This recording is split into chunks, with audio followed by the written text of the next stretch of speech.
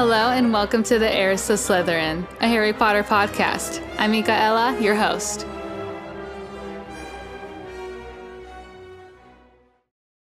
Hello and welcome to episode 38 of the Heirs of Slytherin. In today's episode, I'm going to be discussing chapter 17 of Harry Potter and the Chamber of Secrets, the Heir of Slytherin. So this whole book has been really fun for me because my podcast is called The Heirs of Slytherin. And in this book, The Chamber of Secrets, that's where the heir of Slytherin is mentioned, like throughout pretty much the whole book, So this is exciting for me to be able to continue with this chapter that's called The Heir of Slytherin. It is a little bit upsetting because The Chamber of Secrets is almost done. This is the second to last chapter. And then after the last chapter, I'm going to do the compare and contrast episode with the book and the movie. And then I'm extremely excited because we're getting into Prisoner of Azkaban. It's one of my absolute favorites, book and movie. And not that I love all the books and movies, and I love Chamber of Secrets. And especially after doing this podcast and rereading this book for, I don't know, however many times I've read it so many times and doing the notes and everything, I found a new appreciation for it. I've always loved it, but something shifted this year. Like the newfound appreciation, I love it even more than I knew I could. So I'm sad that it's almost done, but excited because these are some these last two chapters, especially this one, some really cool stuff. Really cool, especially because it's called The Heir of Slytherin. My podcast is The Heir of Slytherin. So very, very, very, very excited to continue getting into it. So before I do the recap of last week's episode, just a brief summary of the previous chapter, which was chapter 16, I want to remind everybody that the email for this podcast is the Heirs of Slytherin podcast at gmail.com. You can also leave me voice messages and donations through the Anchor link. Twitter is at SlytherinPod. Facebook page is the Heirs of Slytherin podcast. And this podcast is available on Apple Podcasts, Spotify, Google Podcasts, Anchor, Breaker, Radio Public, and Pocket Casts. So yeah, let's get into the summary from last episode. So last week's episode, I discussed chapter 16 of the Chamber of Secrets, and that chapter was called The Chamber of Secrets. So that was fun because, kind of same situation here, Heirs of Slytherin. I'm reviewing Chamber of Secrets right now, and the chapter was called Chamber of Secrets. So pretty fun. In this Chamber of Secrets chapter of Chamber of Secrets, Harry and Ron really want to go visit Moaning Myrtle because they figured out that she was the one who was probably killed by whatever monster was in the Chamber of Secrets 50 years ago. But with all the new rules and the tight security and everything, it's really hard to sneak away long enough to go to the bathroom, much less the girls' bathroom. And, they're even escorted to the bathroom by teachers. So this is hard to do, to go and sneak away to Moaning Myrtle's bathroom. And when they finally get the chance and they're able to, they end up getting caught by McGonagall, and Harry quickly says, "Oh, we were going to go visit Hermione." And so, of course, she loves that. And she's like, "Yes, go visit her. I'll tell Madame Pomfrey you have my permission." And they go and they just kind of sit with Hermione while she's there, petrified, of course. And Harry notices that in Hermione's right hand, it's scrunched up pretty tightly. Her fist, it's like clenched, and she has a piece of paper in there. So he manages to get it out carefully without ripping it. And on that paper, that's what Hermione went to go run to the library for the last time Harry and Ron saw her before she was petrified. It has almost all the answers that they need.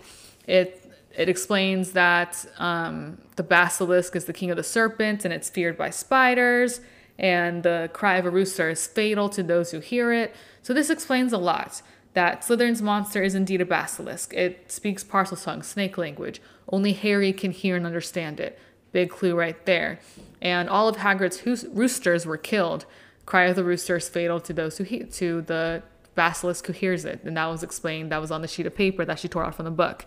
And also that spiders flee before it. Aragog said that they don't even mention the name of the monster, of that creature, because spiders fear it so much.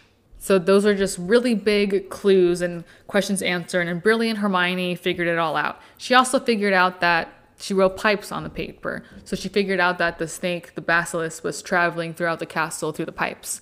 So Harry and Ron are about to go tell McGonagall about this information that they found out, And then they learn that the monster has taken a student into the chamber, and that is Ron's sister, Jenny. Very devastating for the Weasleys and for Harry. And they find out, like, all the heads of houses tell their houses, the students in their houses, that Hogwarts is closed. So they need to pack up and everyone's leaving tomorrow. Really devastating for everybody, especially for Harry. Not only does he have to go back to the Dursleys, but he also, like, his friend, like, Ginny is missing, right? His friend's sister. Very, very devastating. So Ron decides, let's just go tell Lockhart what we know, because Lockhart, he's been boasting all year about knowing where the entrance to the chamber is and knowing how to defeat the creature inside it. He's been boasting about that all year. So the teachers tell him, you know what, you can go deal with it. Like, this is your time to shine. You wanted free reign? Here it is. So Ron's like, let's go tell Lockhart what we know. And they tell him what, like, they're about to tell him, but they see that he's packing up. And he reveals that he's a fraud. He takes credit for what other wizards have done. He does memory charms in order to make them forget, right? And he's about to do one on Harry and Ron. Doesn't work out. And Ron and Harry make him go to the chamber with them. And that's where they speak with Moaning Myrtle. And she tells them that she died in the bathroom. Like, that's where she died. And it's because a boy was speaking a funny language. It was Parseltongue. And she came out of the stall and saw a great big pair of yellow eyes. And that was the basilisk. And if you look into the basilisk's eyes, that's how you die.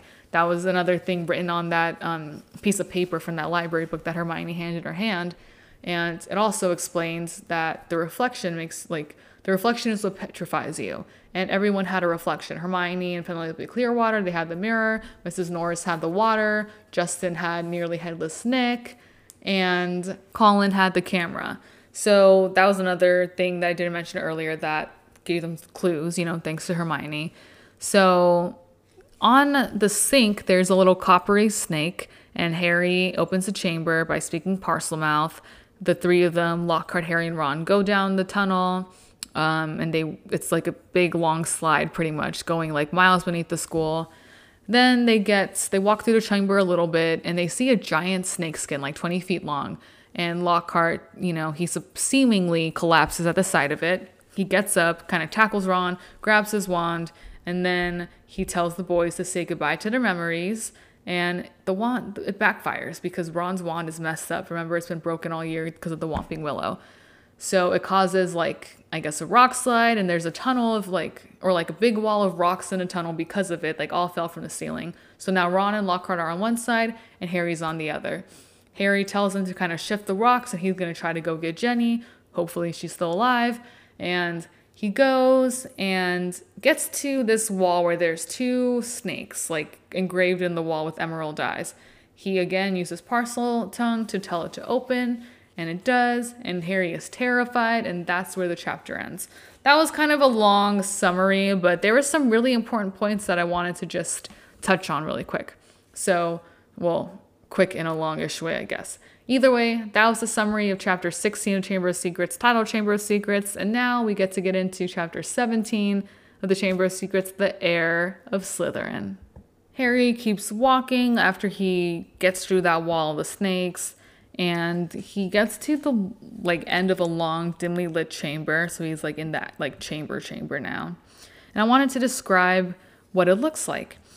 Towering stone pillars entwined with more carved serpents rose to support a ceiling lost in darkness, casting long, dark, black shadows through the odd greenish gloom that filled the place. Harry is really scared during this time. He's moving carefully, slowly, keeping his eyes narrow just in case the basilisk kind of slithers out of nowhere all of a sudden, because that's going to kill you. He has to keep his eyes narrowed. He can't look at it in the eyes, right? So he's kind of he pulls his wand out. He's looking. He's moving carefully, kind of wondering where Jenny is, and more than once he thinks he sees something moving. I would be terrified too. This is scary, especially come up against a big basilisk, and even just looking at it in the eye is going to kill you. It's intense. This is a scary moment right now. Harry keeps walking and he gets to the last pair of pillars there, and there's a statue that's as high as the chamber itself. Harry has to crane his neck in order to look up at the statue, and it's described like the giant face above, described as ancient and monkeyish with a long, thin beard that fell almost to the bottom of the wizard's sweeping stone robes. And at the bottom of the statue, like at the smooth chamber floor, there's a small black-robed figure with flaming red hair. Of course, this is Ginny. She's unconscious. Harry runs to her. He flings his wand aside. Not the best move, but, it happened already. Harry did it because he's just concerned about Ginny right now. And he keeps saying, like, Ginny, please wake up. Please don't be dead. Her face is as white as marble, and she's really cold, and her eyes are closed, so she's not petrified. So Harry's kind of like, what, like, please wake up. And then a soft voice calls from behind him, she won't wake. Harry turns around, and he sees a tall, black-haired boy leaning against the nearest pillar. And there's no mistaking him. He looks like Tom. He's Tom Riddle. That's who Harry saw in the memory. But also, he's kind of blurred around like the edges of his body. It's like looking at him through a misted window. So something weird is going on there. And Harry asks him, like, what do you mean she's not awake? And Riddle says that she's still alive, but only just. So Harry keeps looking at him because this was Tom Riddle, a boy that was at Hogwarts 50 years ago, with this weird misty light around him. And yet he doesn't look a day older than 16. He looks the same as when Harry saw him in that memory through the diary. And Harry asks if he's a ghost. Riddle says that he's a memory preserved in a diary for 50 years. And that diary, he points to the diary, and it's on the floor by the statue. And just for a second, Harry wonders how it got there. Remember, it was stolen from his dormitory after he had taken it from the Moaning Myrtle's bathroom. It was found. He found it there, brought it back, looked through it or whatever, went in it to see the memory that Riddle showed him, and then it got stolen from his dormitory, and now it's in the chamber. And he wonders for a second, like, how it got there. But there's more pressing matters to deal with. So he kind of, he picks Jenny's head up, tries to half raise her. He's like, we've got to get her out of here. You have to help me, Tom. There's a basilisk. I don't know where it is, but it could be here at any moment.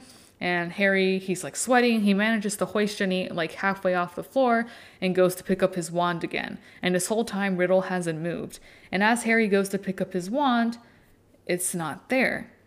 And he looks up, Riddle's watching him, and he has Harry's wand in his hand.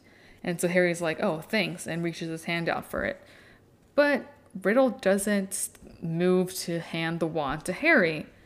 So, this is some weird stuff. Riddle's just kind of sitting there, smiling, twirling Harry's wand. And Harry's telling him, we have to go. Come on. We need to leave. If the basilisk comes, but Riddle cuts him off.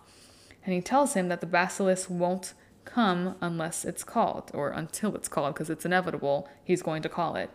And so Harry's kind of like, what do you mean? Give me my wand. I might need it. And Riddle tells him that he's not going to need the wand, and that he's been waiting a long time for the chance to speak with Harry Potter. And Harry he's not sure what's going on. He's confused. He just wants to get Ginny out of there. And he tells Ron, we can talk later. We're in a chamber of secrets. I don't think you understand. And Riddle tells him, we're going to talk right now. And he puts Harry's wand in the pocket. Harry just kind of stares at him, and he's realizing that there's something isn't right. Something funny is going on here. So he's going to start to explain. Riddle's going to explain things to Harry. Because Harry asks, how did Ginny get like this then? He asks slowly. He's definitely suspicious now. And Riddle says that it's an interesting question and a bit of a long story. And he says that the real reason Ginny's like this is because she opened her heart and spilled all her secrets to an invisible stranger. And he says that it's through the diary, Tom Riddle's diary, my diary, because Tom Riddle's explaining this to Harry. And he says that Ginny's been writing in it for months and months, telling him about how her brothers tease her, how she had to come to school with secondhand robes and books, and how she didn't think that the famous, good, great Harry Potter would ever like her. This is just typical 11-year-old girl writing about her problems in a diary, right? So this one thing was a little bit confusing for me when I was younger. When the first time I read this book, I was 6 or 7, and I remember I was kind of confused. And also watching a movie too. I didn't really understand it until I was probably maybe 11, honestly. 11 or 12, I didn't really understand this. So this Tom Riddle is not yet Voldemort. The reason that this Tom Riddle, remember, this is his 16-year-old self preserved as a memory in the diary. He hasn't become Voldemort just yet. So this is Jenny writing about, I don't think that Harry Potter would ever like me. He's so famous and cool and great and whatever, but he's friends with my brother, whatever she writes. And Tom Riddle, the memory of him in this diary, writes back to her asking like, oh, who is Harry? Can you tell me? And Jenny here is the one who writes it all down for Tom. Like, she's a witch. This is a magical world. This diary being magic, it's not necessarily, maybe there was like red flags going on in her mind, but Tom Riddle, the diary felt like a friend to her. So she was explaining things to him. And because it's a magical world, writing inside a diary that writes back to you isn't necessarily, it's creepy, but it's not necessarily, it doesn't seem like the most dangerous thing like it does later on for Jenny. But initially, it's a magic world. It's a magic book. It doesn't necessarily seem so alarming yet. So Jenny is the one who tells this Tom Riddle all about Harry and how he defeated Voldemort and how all this stuff when he was a baby, everything, right? And then Tom Riddle realizes that, yeah, I did do it. I became Voldemort, right? Because this is just his 16-year-old self. It's not his 17, 18, 19, 20-year-old self that learns everything that his future self does, right? So that's how Riddle realizes that he does become Voldemort and everything. And so as he's explaining all this to Harry, he never even, his eyes don't leave Harry's face, and there's an almost hungry look about them. And he says that it was really boring listening to the silly troubles of an 11-year-old girl, but he was patient and wrote back, and he was sympathetic, and that Jenny just loved him. And she wrote that no one's ever understood me like you, Tom. I'm so glad that I've got this diary so I can confide in my friend like you, my little friend that I can carry around in my pocket in the diary and everything. So, and he laughs like a laugh that it makes the hairs on his neck stand up. So this is creepy. This is scary stuff going on right now. And Riddle says to Harry, I've always been able to charm the people I needed.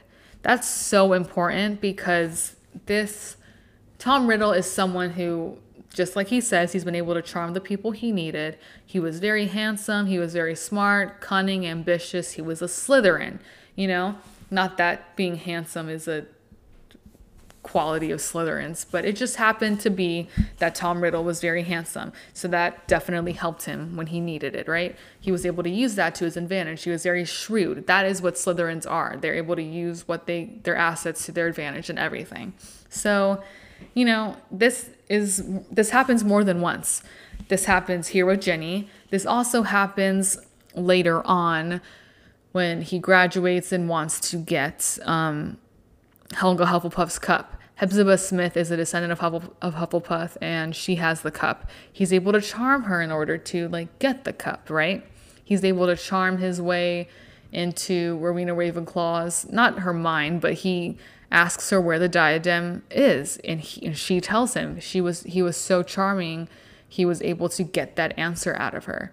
This happens with so many things, especially with the Horcruxes, and he used it to his advantage. He used it when he was in Hogwarts, when he graduated Hogwarts, and then when he became Voldemort, he didn't really need to use that charm anymore. He didn't need it. It was fear that he was now using. And after he looks like Voldemort, he's not very charming, really probably only to Bellatrix, but he used his assets to his advantage. He knew what he had to do to get what he wanted, and he succeeded in that. And one of these examples was with Jenny, and he was able to charm her to get what he needed. So Jenny pulled out her soul to him. He grew stronger and stronger, knowing her deepest fears and her darkest secrets. And he grew more powerful than Jenny, powerful enough to start feeding Jenny a few of his own secrets, to start feeding a little bit of his soul into her. That is how Jenny opened the Chamber of Secrets.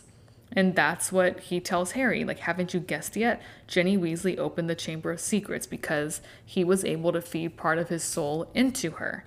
And she's the one who strangled the school roosters, and she wrote those threatening messages on the walls.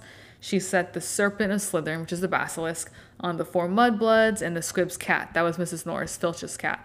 This was all because, part of Voldemort was feeding into her. Like, that was the way she was able to do it, the possession, the manipulation. And Harry's like, no, that can't be. And Riddle's like, of course she didn't know what she was doing at first. And it was amusing. And her diary entry started to get more interesting. And she was saying, like, dear Tom, I think I'm losing my memory. There's rooster feathers all over my robes.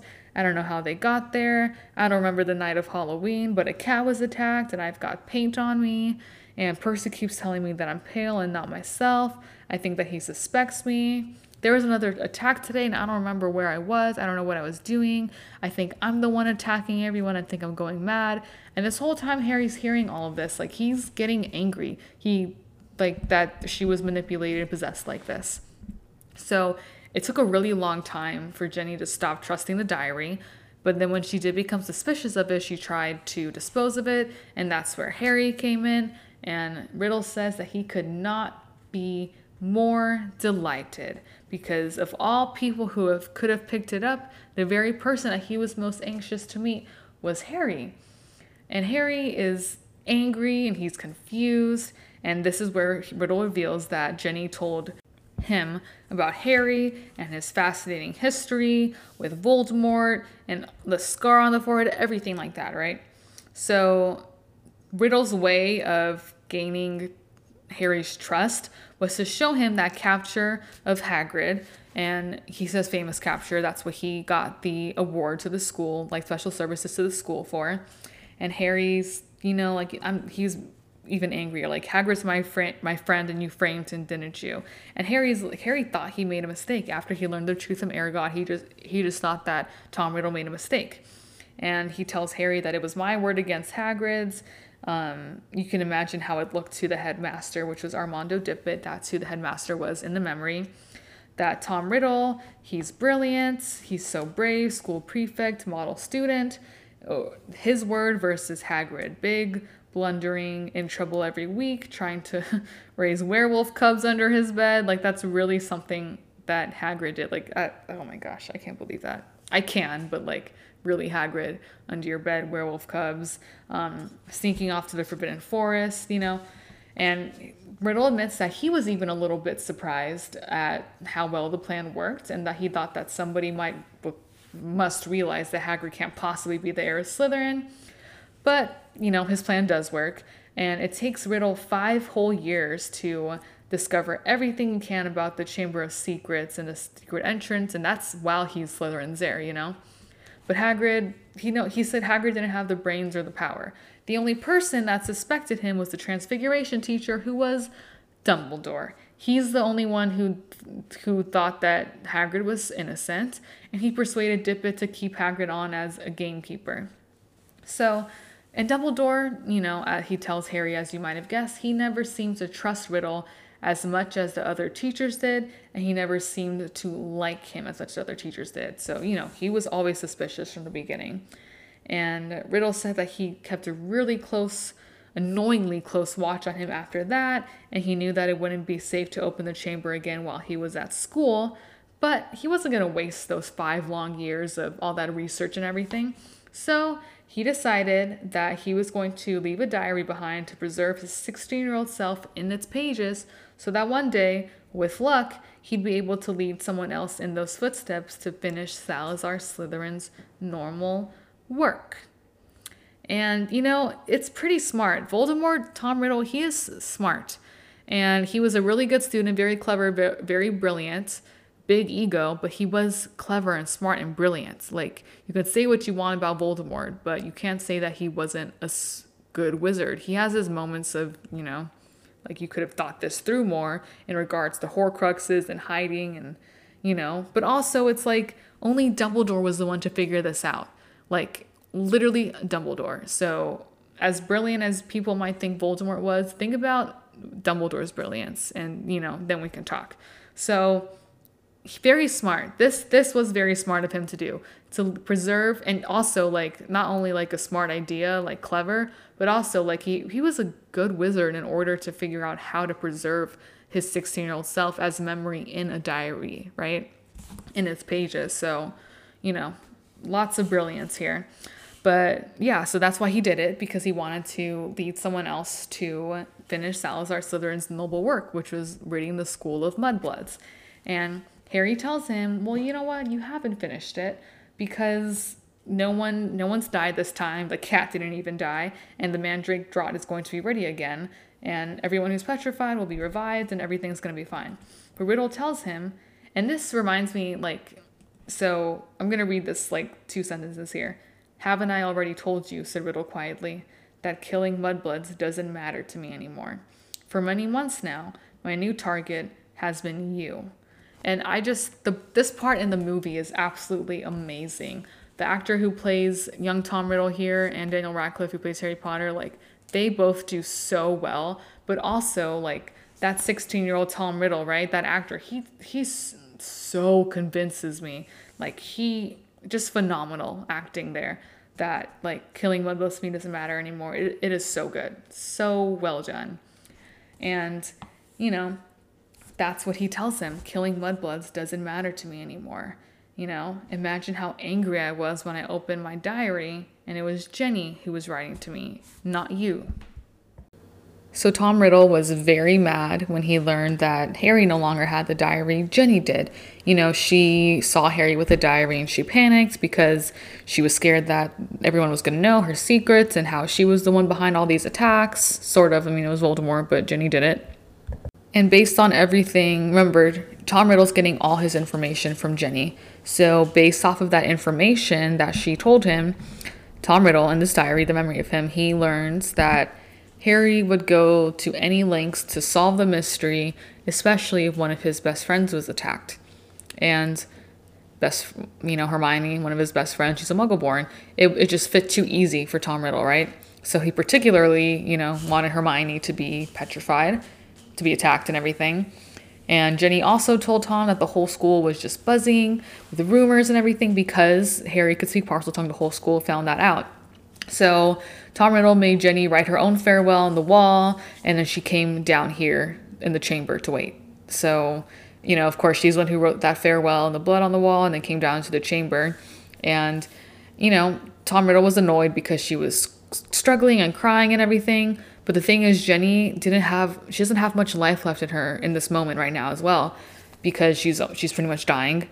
And she put so much into the diary, so much of her soul into Voldemort himself, through this diary, that it was enough for his memory to leave the pages. That's why he's there standing in front of Harry. Not completely solid, but he's there, right? And so Tom's just been waiting for Harry to arrive since he got here. And Harry's getting annoyed, and he's Tom tells him he has so many questions for Harry, and Harry's like what? And Riddle wants to know. And I love, again, this part in the movie is just so good. Oh my gosh, that actor does amazing. And so he asks him, how is it that you, a skinny boy with no extraordinary magical talent, managed to defeat the greatest wizard of all time? How did you escape with nothing but a scar while Lord Voldemort's powers were destroyed? Then Harry tells him, why do you care how I escaped? Voldemort was after your time. And then he says the iconic, Voldemort is my past, present, and future. Again, amazing, beautifully done in the movie. I'm telling you, this is so good in the movie.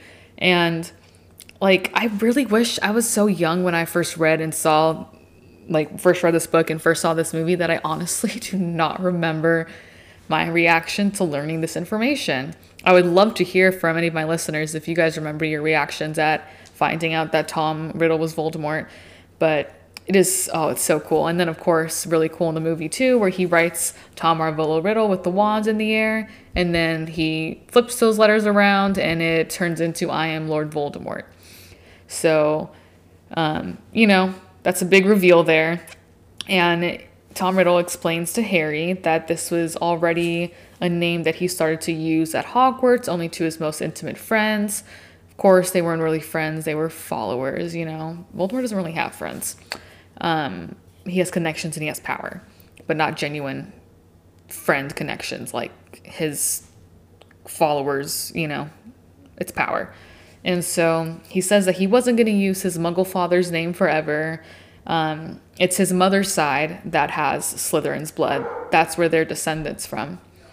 So he wasn't going to keep the name of a foul, filthy, common Muggle that he describes, that abandoned him before he was born just because he found out my mom was a witch. So he said, no, Harry, I fashioned myself a new name, a name I knew wizards everywhere would one day fear to speak when I became the greatest sorcerer in the world. Again, like, this part is just so good in the movie. That's what I'm like hearing and seeing as I was reading it, as I'm reading this paragraph right now to you guys, just that section of him saying that. Like, it's so good. It's just so well done in the movie. I can't like emphasize that enough. Like, it's just so good. And I want to give a little bit of background to that. So him revealing that his dad was a Muggle and his mom was a witch and she's pureblood. His mom's side was pureblood. It's one of the oldest pureblood families because it's Salazar Slytherin himself. Remember, this whole book, it's been like the whole pureblood ideals and everything, right? So I'm not going to give like a huge, like detailed explanation of it because that's going to come later on in the series, but I do want to explain a little bit. So Tom Marvolo Riddle, who is Voldemort, his dad was also named Tom Riddle. Marvolo is Voldemort's like middle name, and that is the name of his maternal grandpa. So that's Voldemort's mom's dad, like the pureblood descendants, right? And their last name was Gaunt. So Voldemort's mom's side of the family was pretty nasty, like the same pureblood ideals, like really mean people. They would, not his mom, but his uncle, Voldemort's uncle, so his mom's brother, their dad, so Voldemort's grandpa, they would probably be so happy at what Voldemort has done. And they would just love the evil wizard he turned into, I'm sure. Same with his huge descendant, Salazar Slytherin. Like, I'm sure they would just love the person Voldemort became. Even, you know what? Voldemort's a little bit more extreme than them for sure. But, like, think about it. Salazar Slytherin was extreme enough to create this chamber and everything. So, and Voldemort's extreme enough to follow up with it and just do more, becoming like a really feared wizard. Like he said, a name that wizards everywhere would one day fear to speak, which is what he did. Like, so yeah. So anyways, back to Voldemort's parents, right? So Voldemort right now, he tells Harry that his dad abandoned him even before he was born because he found out his wife was a witch. So Voldemort's dad, Tom, I'm going to refer to him as Tom, so I'm not saying two Toms because that's confusing. So Voldemort's dad, Tom, and Voldemort's mom, Merope. I say Merope. Some people say Merope. I just like Merope better, so I'm just going to say that. So Tom did not love Merope Gaunt, the pureblood witch who was she was described as like ugly, like not cute, weird family, all that. And Tom, she loved Tom. She really had like a big crush on him. She loved him, whatever it was, right? She gave him a love potion. So he was basically under her spell for a while, right? Long enough for them to get married, long enough for them to conceive Voldemort. So, yes, he did abandon them because he felt like he was brainwashed, which he was. Like Merope Gaunt, and she released Tom from like the spell, the potion or whatever, because she thought that maybe now he would grow to love her. He came out from under the spell and everything, and he felt like, how could I have done this? How could I have married this girl? Like he had no connection, no positive feelings for her whatsoever. And she loved him so much that I guess you can say she let him go, whatever. But basically, he was under the influence of magic to marry Merope and to have a child with her. So, yeah, he abandoned her because he never wanted anything to do with her in the first place. And yeah, it sounds harsh, but also what's worse is to have someone under a spell like this. Like, that's why it's really crazy that love potions aren't one of the, like, more dangerous things. Like, we have the 3 unforgivable curses, right? I think that Obliviate, the spell to make you lose your memory, like exactly what Lockhart tried to do to Harry and Ron in this chapter, that should be one of those unforgivable curses. It's not a curse, it's a charm per se, but it should be up there with that, right? Same with these love potions. Like, these people have no control whatsoever over what they are doing and saying and acting towards someone, and they might not want anything to do with them, like in this case. So it's pretty synonymous. Like, it's, you're raping that person, which is what I would say Merope did to Tom, to Voldemort's dad. So, yeah. I don't think Voldemort has the full understanding of it. And if he does, he just doesn't care.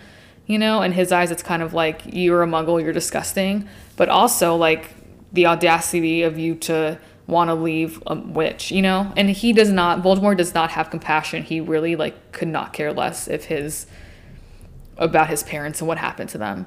But the fact that his dad was a muggle is what really just grinds his gears, and because it makes him a half-blood, right? It makes him a half-blood. And also, like, his mom, like, he comes from the Salazar Slytherin himself. Like, that's a big deal. So the fact that he's so pure blood on one side and the other side is, like, muggles, it just, like, disgusts Voldemort. And that's what really, like, just gets him, right? So, yep, that's just, like, kind of a shortish way to, like, explain his parents, right? A lot more of that will be coming. That Harry actually learns this information in the 6th book. But, like I do with this podcast, I just connect everything. So it says that Harry's brain seemed to have jammed. He's just kind of like staring at Riddle, and he's just like him. He was an orphan boy. But this orphan boy grew up to kill Harry's parents and to try to kill him. And he killed so many other people, right? But Harry's the one he was after, wanted to kill him. So he just finally, he like forces himself to speak, and he says, "You're not," with like a voice full of hatred. And then Riddle snaps, "Not what?" And Harry says that, "You're not the greatest sorcerer in the world, because that's Dumbledore." And it's funny because he says, "Sorry to disappoint you," and all that. Because it's true. Sorry you're disappointed, but, it's it's Dumbledore. It's not Voldemort. You wish it was you. So, and that's the only one he ever feared, right? So, and Harry backs it up with some facts. He doesn't just say it. He has some facts to back it up. He says that even when Voldemort was strong, he didn't even dare take over Hogwarts, because guess who was there? Dumbledore. And guess who saw right through you while you were attending Hogwarts? Dumbledore, right? And so Riddle, he's no longer smiling. His face, it's been replaced by a very ugly look, that smile. And then Voldemort tells Harry, "Dumbledore's been driven out of this castle by the mere memory of me." Again, like, oh my gosh, I could really just picture the movie because it's just done that well.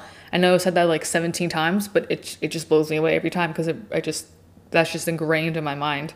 But Harry's just kind of trying to talk, kind of trying to scare Riddle. He says that Dumbledore's not as gone as you think. He's really just saying words at this point. He's trying to scare Riddle. He wants to believe it's true, but he's not really feeling it. And so Riddle's about to say something, but then he freezes because there's music. It's coming from somewhere, but it's an empty chamber. And the music starts to grow louder, and it's described as eerie, spine-tingling, and unearthly. And so it just kind of crescendos and then reaches a high pitch. And so suddenly the pillar, like nearest pillar to them, erupts into flames. And it's a crimson bird the size of a swan. It says it's piping its weird music to the vaulted ceiling.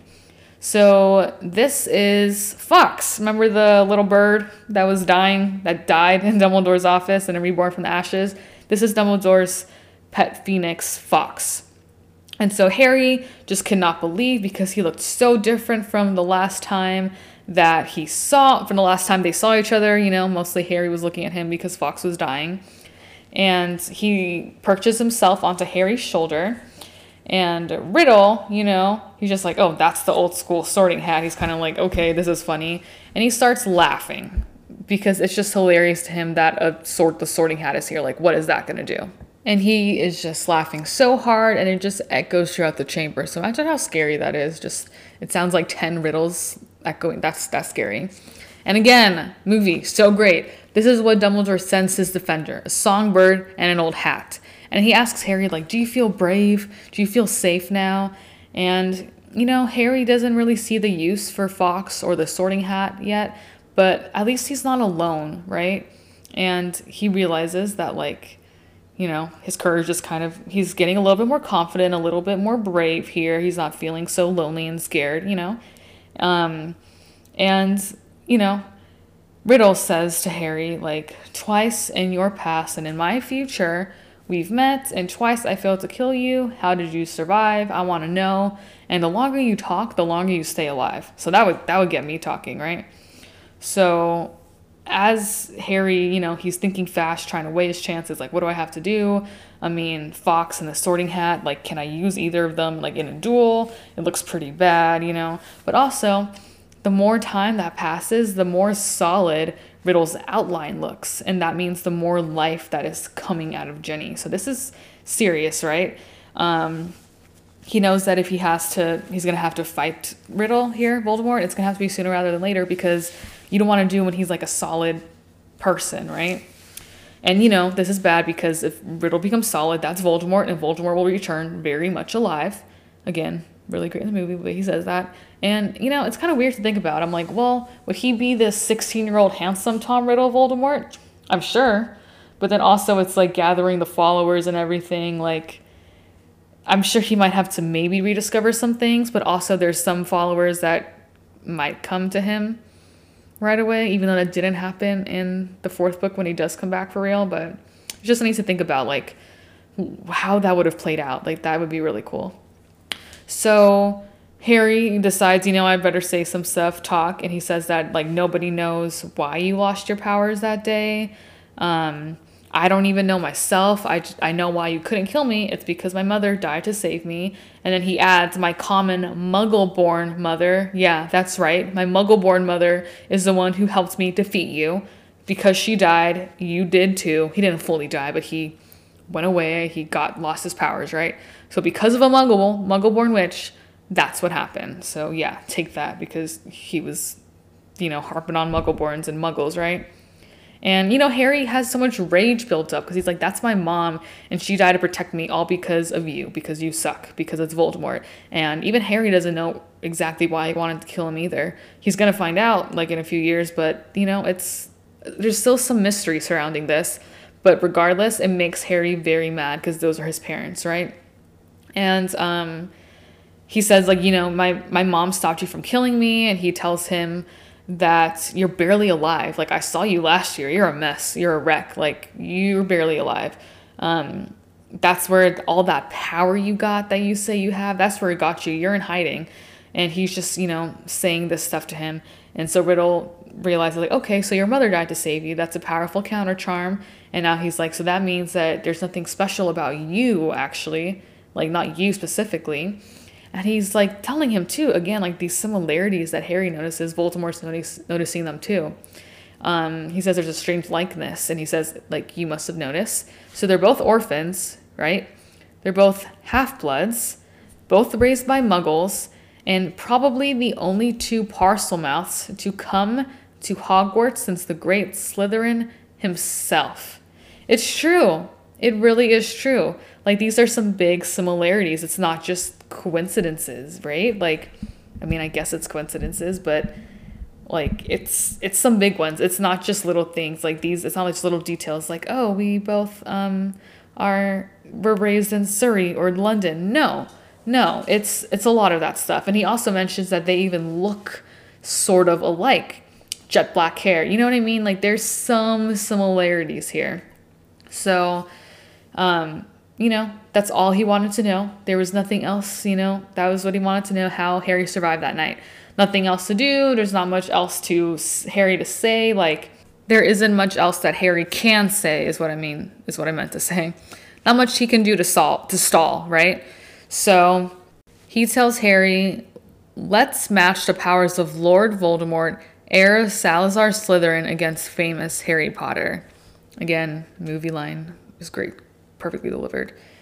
So he begins to speak in Parselmouth. Well, he kind of, like, walks past Fox and the Sorting Hat and has, like, an amused look on his face because he's like, oh yeah, how is Harry gonna survive this with these so-called weapons, right?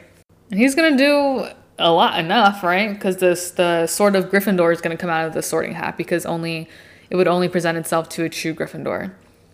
Also, before I get into, like, this big reveal of the basilisk coming out, I do want to mention that I forgot to say earlier, but it's in my notes, that Harry's mother dying to save him, the powerful counter charm. And Voldemort recognizes, oh yes, that is a powerful counter charm, giving your life to save someone else.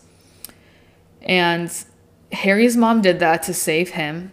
And Harry does this exact thing to save everyone in Deathly Hallows. So this is 5 years later. Harry's going to do this exact same thing. He goes to the Forbidden Forest to die. He knows he has to die.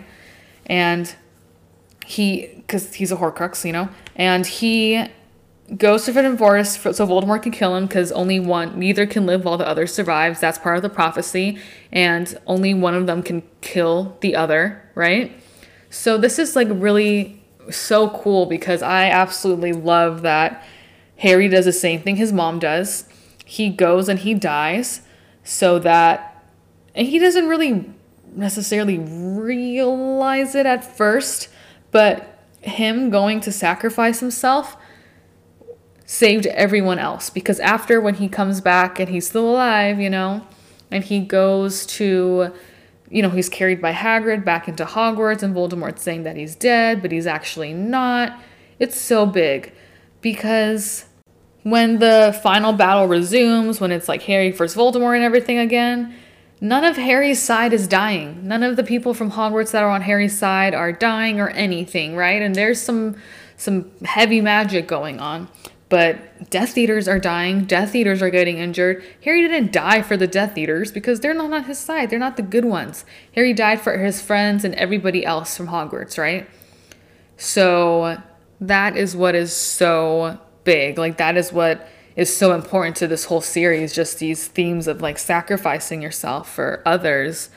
And, you know, like, it's those two times, you know. I guess Dumbledore, he also does die to like sacrifice himself for the greater good, but it's different. He's, you know, others survive because he did die, but it's really big in regards to Harry's mom doing it for him, and then Harry doing it years later for everybody else.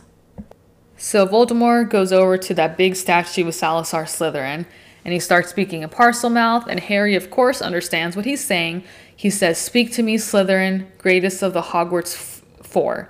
And then the face of the gigantic Slytherin statue is moving, the mouth opens, and it's a big, huge hole, and something's like moving, slithering up from its depths, and it ends up being a huge basilisk, big snake, right? And so he feels Fox like take flight off his shoulder, and Harry wants to shout like, "Don't leave me," but he even thinks like, what chance does a phoenix have against the king of the serpents? And, you know, and Harry can even like sense it before he even sees that huge basilisk coming out from Slytherin's mouth, from that statue. And in Parselmouth, Riddle says, "Kill him." So Harry knows he can look at it, right? So he can hear it though, because if he looks in the eyes, he'll die, right? So he's running, trying to run like blindly sideways, arms outstretched, you know, and of course he trips. There always has to be somebody who trips. It always happens. Someone falls over, trips on something when the creature, the evil person is tracing, like it always happens. Always happens. So it happened this time too. Harry trips, and he even tastes blood, you know, so he must have bit his tongue or whatever. And something hits Harry so hard that he crashes into a wall, and he opens his eyes very slightly to see what's going on, and he sees that something distracted the snake, and it's Fox, and dark blood is splattering the floor, and Fox punctures its huge yellow eyes, and the whole time Fox is like gouging its eyes and everything, you know, thrashing, swaying, circling it, ruining its eyes so that it can no longer use them to kill Harry. He can still kill Harry in other ways, but it's a little bit harder now because he can't see him. He can't just give him a look and have Harry's eyes look at him at the same time, right? So it can still kill him, but it is a little less dangerous. I mean, it's still super dangerous. I don't want to say it's less dangerous, but the eye option is no longer an option to kill, right? So this is really great, really nice, really cool of Fox to do this, and it's helping Harry out for sure. And Riddle screams because, like, you know, he's mad, and he screams at the basilisk to leave the bird alone and to kill the boy who's behind you. The whole time the basilisk is like swaying and thrashing in pain, it's spitting in agony is how it's described. And Riddle tells him, like, just smell him, the boy's behind you, worry about him, leave the bird alone, right? And Harry, and of course this whole time too, Fox is still, that eerie song is still going on, right? And so Harry just says, help me, someone, like anyone, please help me. That's what he's thinking, because this is hard. Like, he doesn't know what to do, right? And so the basilisk, its tail, it kind of swept the Sorting Hat near Harry, like into his arms. So Harry takes it. It's literally the only thing he has left. It's his only chance. So he just throws it on his head, and he throws himself like flat onto the floor because the basilisk's tail is swinging over him again. So, nothing is helping. Like, the Sorting Hat isn't speaking to him. And so suddenly it's almost like the hat, it contracts, and like an invisible hand is squeezing it very tightly, right? So then something like hard and heavy thuds onto Harry's head, almost knocking him out. He's seeing stars, and he grabs the top of the hat out, and or the hat off of his head, and he pulls something, and it's a gleaming silver sword with glittering rubies the size of eggs. And this is the sword of Gryffindor, who will only present itself to a worthy Gryffindor. This happens to Harry more than once. Now, the first time, and then again in Deathly Hallows. It also presents itself to Neville, another worthy Gryffindor. So really cool. And now Harry almost maybe has a chance because he has this weapon now. So Fox and the Sorting Hat did help him indeed. So the basilisk is now sort of lunging at Harry, but blindly, of course, because Fox messed up its eyes. Keeps lunging. Harry has the sword in both hands. He's kind of swinging, dodging the snake all while he's swinging the sword. And this part in the movie, if you think about the movie, this part is kind of drawn out in the book. It's so quick, like it doesn't take very long. Harry, throws his whole weight behind the sword and aims it like into the roof of the serpent's mouth, and it works, but it also, causes a poisonous fang from the basilisk to sink into Harry's arm, and it's searing pain, just blood pouring out. It's bad, and basilisk venom kills very quickly, so Harry is like dying almost right away as soon as it gets into his arm, as soon as the fang is in his arm. White hot pain from the wounds, like it's spreading throughout his body, his vision's going foggy. It's pretty rough, right? And of course Riddle's not happy that his basilisk is dead, but Harry's about to die too. So also, side note, it would have killed Harry the Horcrux. Like the Horcrux in Harry, if Fox doesn't save him. Fox is going to save him, like, in this chapter, but I'm just saying, like, if Fox hadn't have saved him, it would have killed the Horcrux inside Harry, and that was confirmed by J.K. Rowling herself. So, Harry, Fox lands near him, and he says that, Fox, you're fantastic, and then Riddle's voice just says, you're dead, Harry Potter. That's what he tells him, you are dead, Harry Potter. Dead. Like, that's what he says. You're dead, Harry Potter. Dead. And he says that Dumbledore's bird even knows it because the fox is crying. But what he doesn't know, Voldemort, or what he forgets or whatever, is that Phoenix tears have healing powers and they work quick. So Fox is crying because he's saving Harry. So, and then Voldemort tells him, like, I'm just going to sit here and watch you die, Harry Potter. Take your time. I'm not in a rush. And joke's on you because he's not going to die. But your Horcrux form is. This diary is.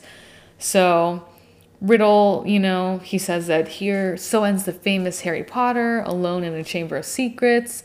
His friends have forsaken him because no one's come to help him, right? And he says that defeated by the Dark Lord, that he's so unwisely challenged. Like, he didn't really challenge you right now at this point.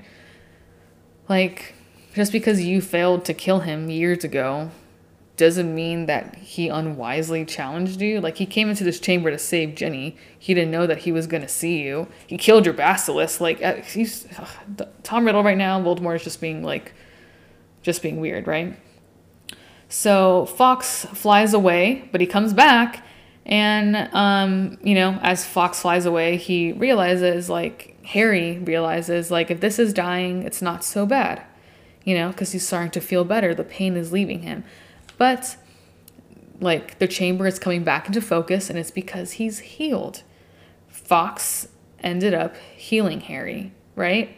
So that's like, that's what makes Voldemort mad right now too, because he thought Harry was going to die, and then Harry doesn't die because Fawkes saves him. And again, the Horcrux and Harry would have died. And so, so Riddle did forget that healing, the healing properties of Phoenix Tears. And so he raises his wand, but, presumably to kill Harry, of course. He says he prefers this, just you and me, Harry. But Fawkes drops the diary into Harry's lap. And so just for a split second, Harry and Riddle just both look at it. And without thinking and without really having any reasoning as to why he does this, he takes the basilisk fang that he took out of his arm and put on the floor next to him. He raises that fang and plunges it straight into the book. And there's a long, piercing scream, and ink is like spurting out of the diary. And, it's just the drip of ink that's oozing, and the basilisk venom burned a sizzling hole right through it.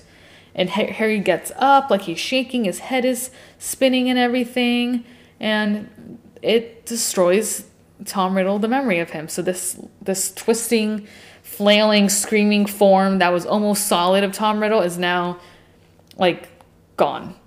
And it's because Harry destroyed this Horcrux form of him. And this is the first Horcrux destroyed, is this diary. Really cool that this is happening, because this is huge. This becomes, one of the hugest parts of the 7th book of defeating Voldemort. You can't defeat him without killing these Horcruxes. So this is part of Voldemort's soul that has now been destroyed. And, it's bad for Voldemort. There's still 6 more to go. 1 Horcrux down, 6 to go. But it's the basilisk venom that is what destroys Horcruxes. And basilisk fang is used later on to destroy another Horcrux, which was hidden in Helga Hufflepuff's cup. So really cool that this is happening. This is the first Horcrux to be destroyed. And the word Horcrux isn't mentioned, but it's just so important, because this is like the 7th book. This is what needs to be done. These Horcruxes need to be found and destroyed. And Harry accidentally comes across one, and he kind of accidentally destroys it. He just doesn't really think about it. He just grabs the fang and punctures it into the diary, and it works. It's great. Good job for Harry. So with that memory of Tom Riddle now being destroyed, now the life goes back into Jenny, and she wakes up. She sees Harry, she sees the blood on his robe, she sees the diary in his hand, and she starts crying.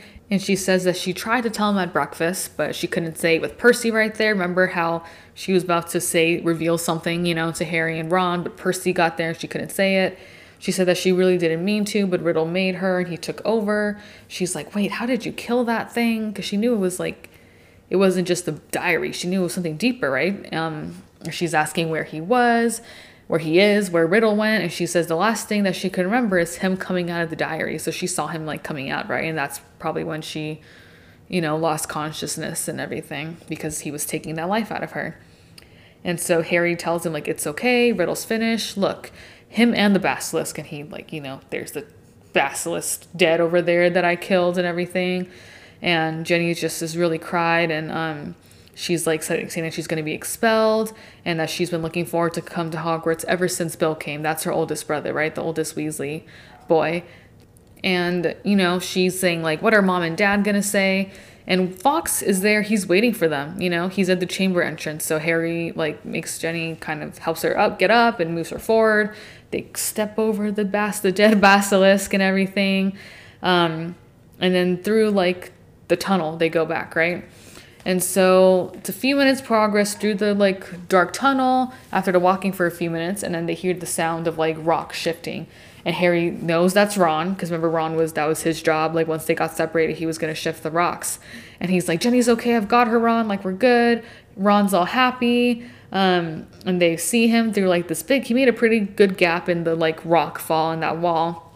And Ron pushes an arm through the gap in that rock wall that he made, and he says you're alive, I don't believe it. And he's asking what happened, he's asking where the bird came from, and Harry explains that he's Dumbledore's. And then Ron notices the the magnificent sword that Harry's holding, and Ron's like, where'd you get that? And Harry's like, I got a lot to explain, but like, let's get out of here first, you know? Because Jenny's like crying like even harder than before. And he doesn't think that it's a good idea to tell Ron who opened the chamber, not in front of the one who did it, Jenny, you know? And so he asks where Lockhart is, and Ron says that he's in bad shape. He's like bad back here, like, let's come and see. So Fawkes is leading them throughout. His wings leave off like a nice little glow that they can follow. And so Ron explains that his memory's gone. That memory charm like really backfired because, you know, but it's good. That's what he deserves. That's karma. This is karma doing its job because of what Lockhart did to all those other witches and wizards, you know? So not a great end for Lockhart, but, you know, it's well-deserved, honestly. So, you know, he's saying like, oh, hello, what odd sort of place do you live here? You know, it's just weird, right? And so they look up at that long, dark pipe, you know, how they like kind of slide down here, and they're like, how are we going to get back up this? But Fawkes, you know, he is swooping like in midair, like kind of like in front of them. And he waves his like long golden tail feathers. And Ron's saying, it looks like he wants you to grab hold, but I think you're too heavy, especially like all of us. Like that's gonna be too heavy for him. And Harry says that Fawkes is no ordinary bird. Let's just hold on to each other and he'll fly us out of here. And that's what he does. And his tail feathers are like warm. So, and it's like, Fawkes is strong. Like it's almost like they're super light to him, right? So big rush of wings and they go upward through the pipe. And Lockhart is saying, amazing, this is just like magic. And it's interesting because he probably doesn't know magic is real at all. His memory is totally gone, including memories of magic. Maybe he does know about magic. Maybe he does know he's a wizard, you know? It's himself. It's hard to explain. Like, he has no memory, right? But that doesn't mean he doesn't know that certain things don't exist. Like that's why him saying it's just like magic is interesting. It makes me think that his whole memory of magic was gone too. He can still speak. He still knows what some things are, but he doesn't know who anybody is, including himself. So the fact that he says it's just like magic is really interesting to me. It's like, wow, you forgot about magic too. And also, like, I think I should mention right now, they see Lockhart again in the 5th book. So they see him 3 years after this, about 3 years, you know, it's not exactly, but they see him in Order of the Phoenix in the 5th book, and he's in St. Mungo's, the hospital for magical maladies. And he is just there, like permanently. So, his memory never gets better. His memory charm backfired so badly with Ron's wand. That was just so messed up that it completely permanently damaged his brain magically. So it's pretty bad, but you know what? Karma. So Fawkes flying them up through the pipe back where they came from is the girls' bathroom, of course, and Myrtle's there. She's saying like, I was just thinking if you had died. She's shocked. She was shocked that they're alive. And she was saying, you know, if you had died, you'd have been welcome to share my toilet, talking to Harry, because, you know, she's weird like that. And Ron, you know, they leave the bathroom, and Ron says that, like, Harry, I think Myrtle's grown fond of you. And he makes a joke, and he says, you've got competition, Jenny. And, you know, it's not the time. Not the time to make this joke. Jenny is still crying, you know. She's not like sobbing, gasping for air, but she has tears just flooding down her face, you know. She's still crying, she's still upset, she's still traumatized, all of these things, right? And I think Ron, he's just trying to be, it's just like his brotherly way of trying to make her feel, you know, trying to give her some comfort. But he also doesn't know what Harry knows right now. You know, he doesn't know that she opened the chamber. He doesn't know that she was behind everything. Like, he doesn't know that. I mean, he's about to find out that it wasn't her fault. It was all Voldemort. And she was just like his vessel, his means of doing so. But, you know, you got to give Ron some slack here. He doesn't know what Harry knows, what Harry just found out. And he's just trying to be like, I think he's just trying to be a little bit lighthearted, you know, make like a little joke and everything. And, you know, he doesn't know what Harry knows. Again, that's important to remember. But also, Ginny, like looking back on this, like, you know, for the next few months, and even maybe like few years until her and Harry start dating or whatever it might be, like that time frame. But for a while, she's going to look back on this and be like, wow, Ron really said that. Because Ron's about to find out like what happened, the full story of Voldemort and how Ginny was behind the attacks and everything. But Ginny also knows that Ron knows that she has a crush on Harry. You know, the Weasleys know that, especially the brothers. And Harry knows that because Ginny would act weird around him and awkward. And, you know, the brothers said that she liked him. So think about Ginny right now. She just went through this traumatizing thing. She thinks she's about to be expelled and she's going to be in so much trouble and she feels terrible. And also this boy that she has a crush on found her in that position and now knows. She admitted like what happened. He says like he knows, like it's okay. We're fine. We're safe now. But also Ron knows that she has a crush on Harry. And the fact that he said this to Ginny in front of Harry after she had just been almost killed, traumatized, all these things. Again, he doesn't know the full extent of it, but like really, Ron, you that was not cool to make a joke about having, like, you got some competition, Ginny, about moaning Myrtle because Ginny has a crush on Harry after she just came out of the Chamber of Secrets and had this traumatizing experience. Like, Ron, not the time. And I know afterward he's going to feel even worse and he's going to be mad that his sister was like taken advantage of like this by Voldemort. But also, like, he's probably going to be like, ooh, yeah, that was not a good time to say, got some competition, Ginny. Like, no. Again, he doesn't know the full extent, but this was not the best joke to make at that time. And again, I think he was just trying to kind of, like, you know, give her some familiarity maybe, you know? But not the best thing to say, honestly, Ron.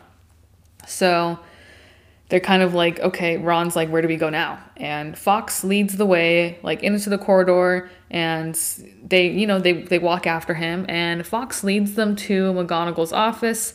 Harry knocks and pushes the door open, and that's where the chapter ends. Oh my gosh. So many reasons I love this chapter, but also it's called The Heir of Slytherin. And this podcast, of course, is the Heiress of Slytherin. So it's just so fun to be able to do this podcast and have that be my podcast name and have this book have so many of those name drops of the Heir of Slytherin. It's always exciting when the chapter title is the title of the book. So we had the Chamber of Secrets for last chapter, and then this chapter was the Heir of Slytherin. So I've mentioned that before, I know that, but I just love it. I think it's so fun and it's so cool. So yeah, what a great chapter. I mean, and this is the second to last chapter. So next episode is going to be talking about chapter 18, Dobby's Reward. And that's the last chapter of this book. And then I'm going to do an episode about the Chamber of Secrets book and movie, you know, compare and contrast episode. And then we're right into Prisoner of Azkaban. And I am so excited for that one. I have one more chapter of notes to do. So I'm almost done with all those notes for that. And then it's just about recording them. So again, I cannot say enough good things about this book and how rereading it this time. I mean, I've always loved Chamber of Secrets. Like I say, I love all the books so much. But I don't know. I've just found a really fun new appreciation for Chamber of Secrets that I don't think I had before. So I'm excited, and each time I record these episodes, I'm like, wow, I'm reminded how much I really like this and how cool this book was. So again, make sure you guys read chapter 18 for next week's episode. It's Dobby's Reward. That's chapter 18 of Harry Potter and the Chamber of Secrets. So excited for that one. And of course, you guys can email me at the Heiress of Slytherin podcast at gmail.com. You can donate or leave messages, like voice messages, on the Anchor link. My Twitter page is at Slytherin Pod. Facebook page is the Heiress of Slytherin podcast.